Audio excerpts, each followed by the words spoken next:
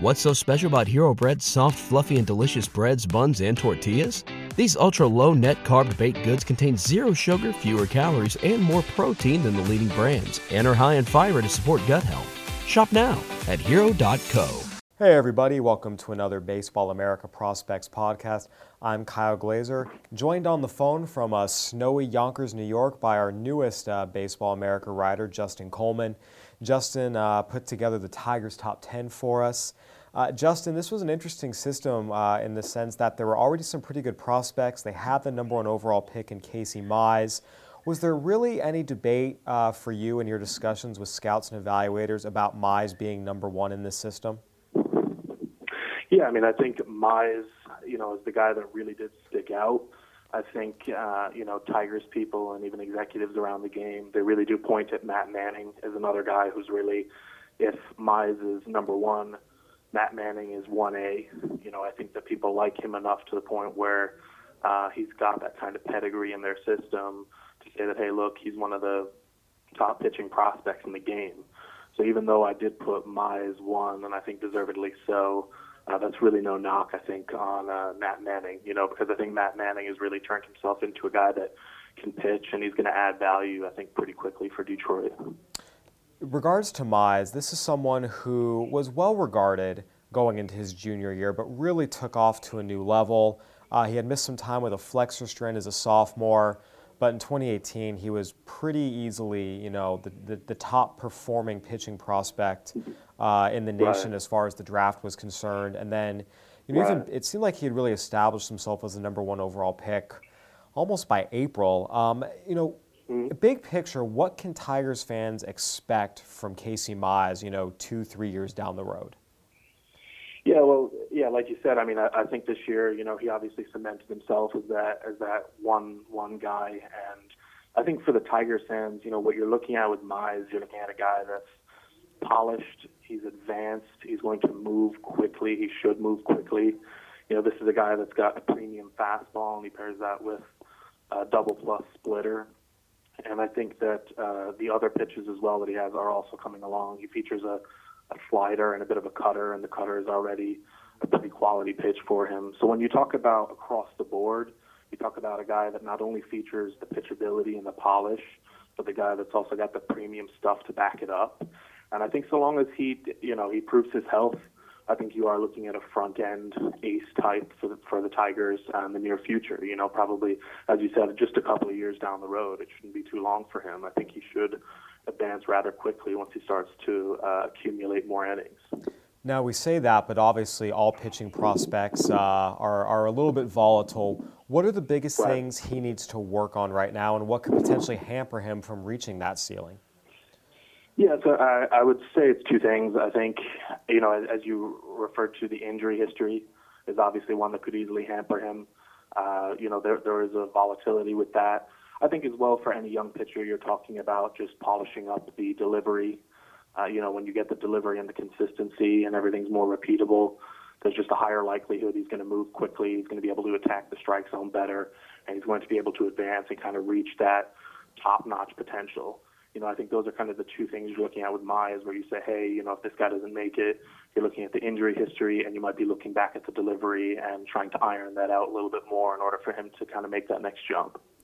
The last time the Tigers picked in the top 5, they also went with a college pitcher who moved pretty quickly, and that was a guy named Justin Verlander back in 2004 with the second overall pick. Verlander was picked second overall in 2004, made his Major League debut in 2005, and by 2006 was the Rookie of the Year. Now, obviously, we don't want to compare anyone to a Hall of Famer, and that's what Justin Verlander will be. But is there a scenario where you see Mize moving similarly as quickly, in the majors after 1 year and possibly contending for Rookie of the Year by year 2? Yeah, that's actually a really good question. As you said, you don't want to compare anybody to Justin Verlander, but I think from even a strategic management standpoint and roster standpoint, I think knowing Mize's injury history, I don't quite know that they would push him that much and kind of let him off the hook and let him really just run up to the big leagues that fast. I'm really not sure on that. I think that's questionable just due to the flexor strain with the elbow. That problem might cause Tigers people, a little bit of pause, in terms of his development. But, this is a guy that obviously, he's got the stuff. He could easily do it, but I think with where the Tigers are at right now as a franchise, they might be best suited to kind of, take it one step at a time with him and kind of let him prove himself and then move on up as he progresses. So. He's definitely an exciting prospect, and he went 1-1 for a reason. And, there's also some years where there's some debate, okay, who's the first overall pick? Really, it was pretty consensus across the board, and I think anytime there's that level of conviction across the game from, very smart baseball people, it's definitely a good sign. Yep. With that regard, you mentioned Matt Manning, in some regards being considered almost 1A. Manning, athletic bloodlines. His father played in the NBA. He was a pretty accomplished basketball player. Funny story, my brother actually played him in high school basketball in California. So, and it was pretty standout there. He's 20 years old, finished the year in AA this season, made the Futures game. Before this year, he had never thrown more than 51 innings in a season. Again, young high school arm, you want to take care of it. They turned him loose a little bit this year, gave him 117 innings. Struck out 11.8 per 9. The walks were a little high, but still a 20-year-old in AA missing bats like he did. Just what were the biggest steps forward he took in his development this year, and where does he go from here based on your conversations with people inside and outside the Tigers organization? Yeah, so that is a good point. Yeah, I think this year he took a pretty big step forward. I think for him, the biggest difference, I think, was kind of using the fastball curveball combo a little bit more. I think as guys kind of ride up into the minor leagues, into the upper minors, as you mentioned with AA, you're really going to have to start mixing your pitch as well. If you have a premium fastball, you're going to get guys out at the lower levels, but then all of a sudden, when you get up to that AA level, these guys can hit that. So I think for him, it was kind of slashing that plus curveball with the fastball, and then he also has a changeup that should be future average. So I think for me, the biggest thing for him was mixing his pitches, developing a little bit more command, even though, as you know, that the walks still aren't great, but mixing the pitches and his perceived velocity. This is a guy that his fastball plays up. It's got a little bit more bounce to it, considering he is, 6'5", 6'6", and this is a guy that's got good extension, so the perceived velocity really gets on hitters. So I think, from that standpoint, that's kind of where he took the step forward. I would say his next step, I think, is just to have more consistency in terms of his overall control numbers at AA, and then I think he should be in the big leagues relatively soon. Mize 1, Manning 2. That much was clear cut. You went Isaac Paredes number 3. How many players were really in consideration for that number 3 spot? Yeah, there was actually, that's a very good question. There was quite a few. Yeah, I think to me what stood out, I think for Paredes over some of the other guys, over Franklin Perez, over Daz Cameron, was really the age and the hit tool. The hit tool for him is premium. This is a younger guy that was able to mash at AA while he was there. And again, considering where the Tigers are at right now, there's no real reason for them to exactly push him or, hinder his development in any way. So I think with Paredes, what did stick out to me was definitely the plus hit tool in the future. I think was one that was big, and I think it kind of gave him the edge over a guy like Franklin Perez, who kind of had a bit of a down year. There's some injuries there with Perez. And then Daz Cameron. Daz Cameron's a really nice player. He was challenged really hard this year. He flew through different levels of the minors. He was a high A, AA, AAA, and he performs well. But I think people around the league kind of look at Daz more as a league average center fielder. Whereas, Paredes with the field to hit, is certainly exciting and somebody that deserves, I think, that 3 spot over the other guys. Were those the 3 guys that were in contention for the 3 spot, or was Beau Burrows in that mix as well? Yeah, Beau was there too. Yeah, there's no question. I think Beau is definitely there. I think he's starting to kind of move and trend more positively. That's a guy that's got, 4 quality pitches, average command. There has been some talk about, hey, is this maybe even a bullpen guy? I don't quite see that. I think he's going to be fine as a starter. But he was definitely in that conversation as well. So, we've got through 6 guys right here, and at least from the outside looking in, I think there's a pretty strong sense of, okay, these are the 6 who are the top 6. Maybe you might quibble with the order, but that was the clear top 6. You move into the 7 to 10 range. How much of a drop off was there from that, and maybe that number 6 to that number 7 spot? Yeah, there was a bit of a drop off, and I think part of that drop off, in my opinion, is not really only just talent wise, but I just think there's a sense of risk. There's just a higher risk with some of these guys on the 7 to 10 range. Parker Meadows, the guy that he's got some standout talent. Just taking him to draft, tools, the athletic center fielder, can really fly, can run well. But that's a guy that's the risk is just very extreme with him. And I think that there was a drop off. I think Willie Castro is another guy, high risk, can hit, can play on both sides of the ball. But again, those are guys that to me I couldn't justify kind of putting them in the 3, 4, 5 range or even 6 range at all. Yeah, one of the guys who's in the 7 to 10 range is Alex Faedo, someone who, when he was pitching for Team USA, I saw him in 2016. He was the best pitcher on the mound for them, not Kyle Wright, not Brendan McKay. I mean, Alex Faedo was the guy. Then he has his knee injury at Florida, has a bit of a rough go, but it looked like it came back in the College World Series, and he was looking pretty fantastic there. But since he's gotten into pro ball, it's been very mixed results. Velocity's down, 90-mile-an-hour range. Mm-hmm. What kind of feedback were you getting on Alex? And frankly, how much faith is there that he can bounce back and become again the guy we saw that at one point looked like a potential top 10 pick out of Team USA? Yeah, I mean, with Alex Faedo, as you mentioned, it's kind of been a mixed bag. I think, when you look at the numbers here and you look at AA, he kind of hit a bit of a speed bump there. They are hoping, I think around the Tigers people, they do believe that he definitely has the stuff to be able to bounce back. They think that he has the pedigree, he has the quality. As you said, he pitched in college. He was an excellent pitcher, excellent on the amateur circuit. I think there is definitely hope and faith that he will, just because of his repertoire. Obviously, anytime you get the velocity dip, that is a concern. But then people will oftentimes point at, hey, he does have a bit of an injury history. He did pitch pretty deep into the college postseason, and so with that being said, they kind of point at, hey, give him this time here, and he should bounce back. There's no reason to write him off as a prospect just yet or anything like that. But there definitely is, some work to be done, especially in the fastball category moving forward.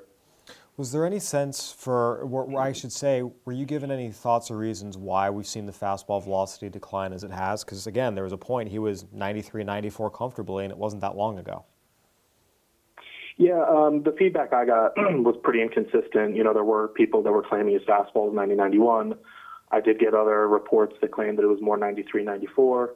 They did point at his amateur career. They did point at how heavily he worked in recent seasons on the amateur circuit, how much he pitched, the innings he accrued, how deep he pitched into the postseason. And that was really the reasoning I was able to find out as to why they think this is happening.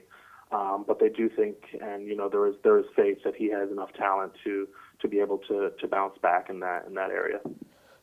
One guy on this list that did reach the majors last year was Kristen Stewart. This has been one of the loudest bats in the system for a couple of years now.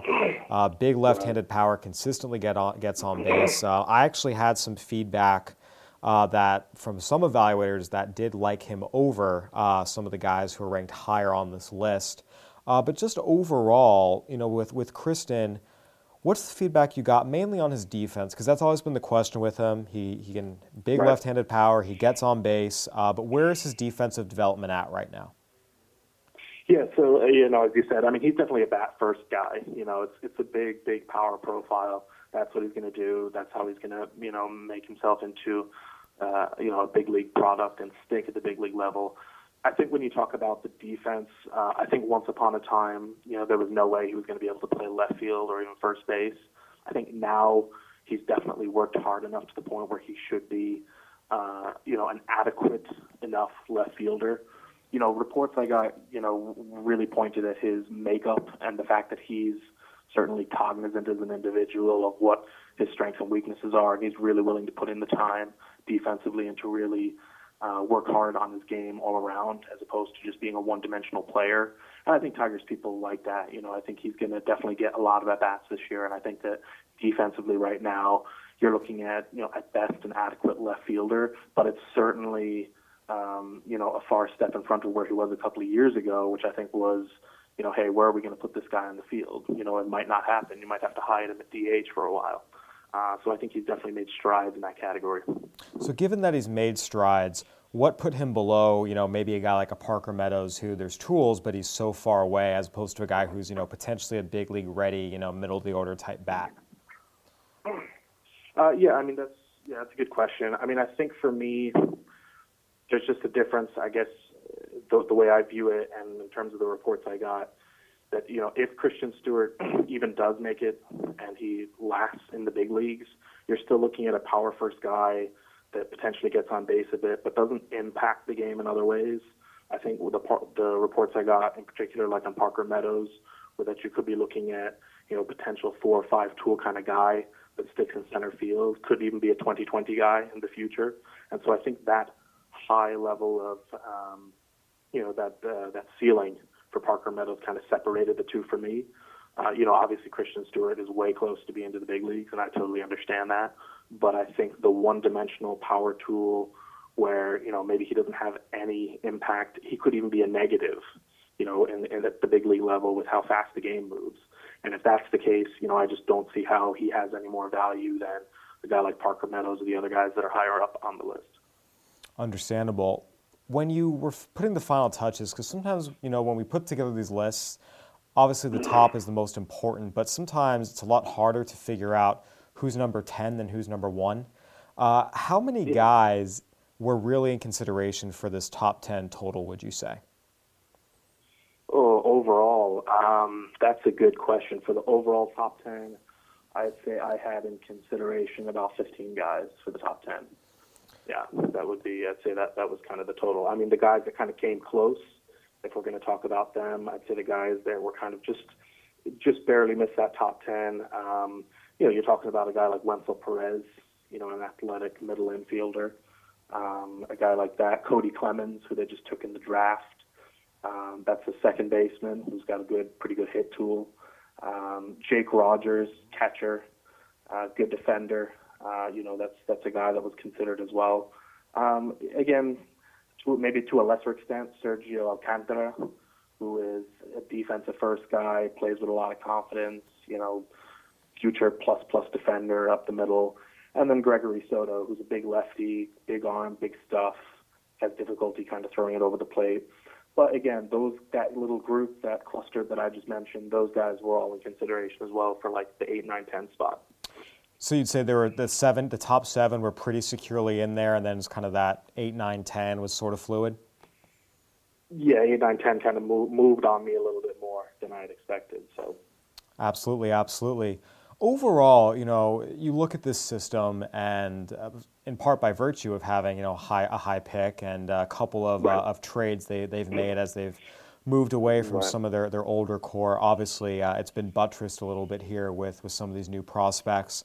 Just when you look at the system overall, where does it stand for you? Solid, where strengths, weaknesses. Just how do you kind of, big picture assess the Tiger system right now? Yeah, so the Tiger system, I think, as you alluded to, when you pick that high in the draft, you obviously want to hit that guy, and you want to make sure that that's a potential franchise-changing player for you. I think for me, the system, I would grade it out as solid. I think that there's guys that if you look at in the system, Alex Fido, I think is certainly one of them. I'm kind of quickly flipping through my list here. Franklin Perez would be another one. There's guys that have kind of taken steps backwards, whether it's injury or just sheer performance wasn't that great. And then I think that guys that they've added, there's obviously some risk to those guys, Parker Meadows, et cetera. That for me, I do think it's solid. I think it took a step in the right direction overall. I don't think it was a big leap this year by any stretch. I think that organizationally, the next, big Tigers team, the next really strong Tigers team, through player development is really going to be built on starting pitching. I think the next wave you're going to see is going to be the middle infielders. The guys like Wenzel Perez, Isaac Paredes, Willie Castro, Sergio Alcantara, those guys, they're going to come up and they're going to be given a chance to show what they can do. And then I think lastly after that, you're talking about the athletic outfielders. I think Daz Cameron could be pretty darn close. Parker Meadows, obviously another guy. and so they're going to work those into the outfield. So I think for me, that's kind of what the system looks like, moving forward. I'm trying to see here what kind of weaknesses are they looking at.